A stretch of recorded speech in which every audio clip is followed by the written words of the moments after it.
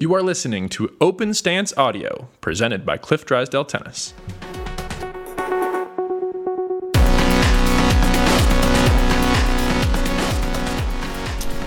Hello everyone, and welcome back to Open Stance Audio. Yes, it's me, Joey Hamp, with Cliff Drysdale Tennis, and we are back for the first time in just about a month. I haven't spoken to you guys since post-Wimbledon. Don't worry, podcast is still here. We've had some major things going on, not only inside of our company, all very good things, but also inside of our department. And the podcast sort of lost its schedule on the daily routine. But we are back, and what a time to be back. It's the U.S. Open. I'm actually in New York, here, qualifying going on right now on the grounds of the Billie Jean King National Tennis Center.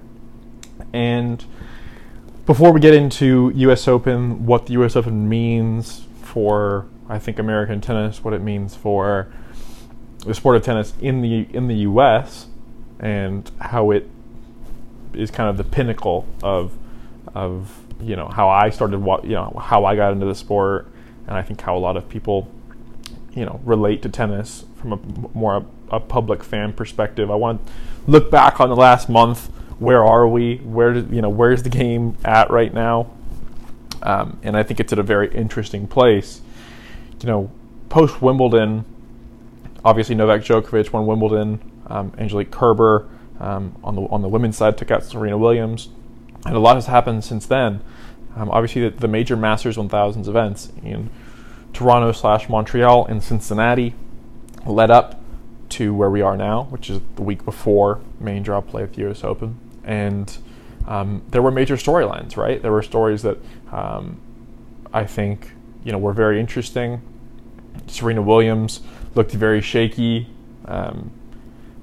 Everyone kind of thought she was coming back, but all of a sudden she's kind of losing matches. So that's on the women's side. That was one of the first things that stood out. She lost badly in San Jose, the new event in San Jose, 6-1, 6-0 to Johanna Konta. Lost 12 straight games. And then, Simona Halep continued her incredibly strong 2018. She's always played well in premier events, but for her to win her first major, already be world number one, and then consolidating that effort, not letting down, winning in Montreal, and then making the final of Cincinnati last week. She had a chance to win the double. It's a very hard double, but for her to really increase her lead on world number one, I think she's solidifying herself as, not only, I think anyone who didn't think she was, the world's best player was already wrong, but she's, there's been a lot of WTA players who haven't been able to hold on to that ranking, but she's really holding on to it for a long time now, and she will because of these recent results. So I think that's a major story going forward. And still, on the women's side, there's still so many contenders and people who can play well. Kiki Bertens wins Cincinnati out of nowhere. You have players like Wozniacki who are ranked high but haven't been playing too well. Same thing with Alina Svitolina. So again, we go into the U.S. Open, and who is the favorite? It's really unclear. It's probably Simona Halep, but Angelique Kerber could play well. Serena, you never know. Where's Carbinia Muguruza gone? So many players on the WTA. The depth of the top 10, 20 is just very strong, and it's really hard to say who's going to win a match when it's very much matchup oriented. And then on the men's side, we've sort of seen a return to, I would say, 2015, 2013, where Novak Djokovic, I don't want to say he's all the way back, but he's almost back. After winning Wimbledon, he won Cincinnati, finished the career Golden Masters, is what the ATP is calling it. He's won every Masters 1000 tournament. There's 9 of them. He's the first player to ever do that. Not even Federer or Nadal completed that task. And Cincinnati was the last one, and he beat Roger Federer in the final there. Federer didn't play too well, but Djokovic was a big part of that and didn't let him play well and really dictated that match. And then Rafa Nadal wins Toronto, skips Cincinnati, but he's playing well on hard courts, probably having his best season. I know he won 2 majors last year, but to me he's playing better this year. and has a shot at the U.S. Open. And then Federer's back after taking time off after Wimbledon, kind of a shocking loss to Kevin Anderson from 2 sets up. He's back. He makes the final. Cincinnati isn't playing very well, but you never really know. He's still number 2 in the world. And so you've got these top 3 guys, Nadal, Federer, and Djokovic, kind of like feels like the old guard. Feels like they're the 3 favorites and they're back. And it's 2018, and to think about that, looking back I remember being here in New York at the U.S. Open in 2014, and at that time, the thought of those 3 guys still being dominant 4 years later, I think a lot of people would have questioned it just because of age and young talent. But I don't think it's any sort of an indication on the weakness of the younger players. I think it's just these are 3 great champions in our sport that the sport has ever seen. And I do think Djokovic is the favorite going into the U.S. Open. But another major story, one I think is good for men's tennis, and one that is sort of feels good, is Stan Wawrinka making his return back inside the top 100, playing well again.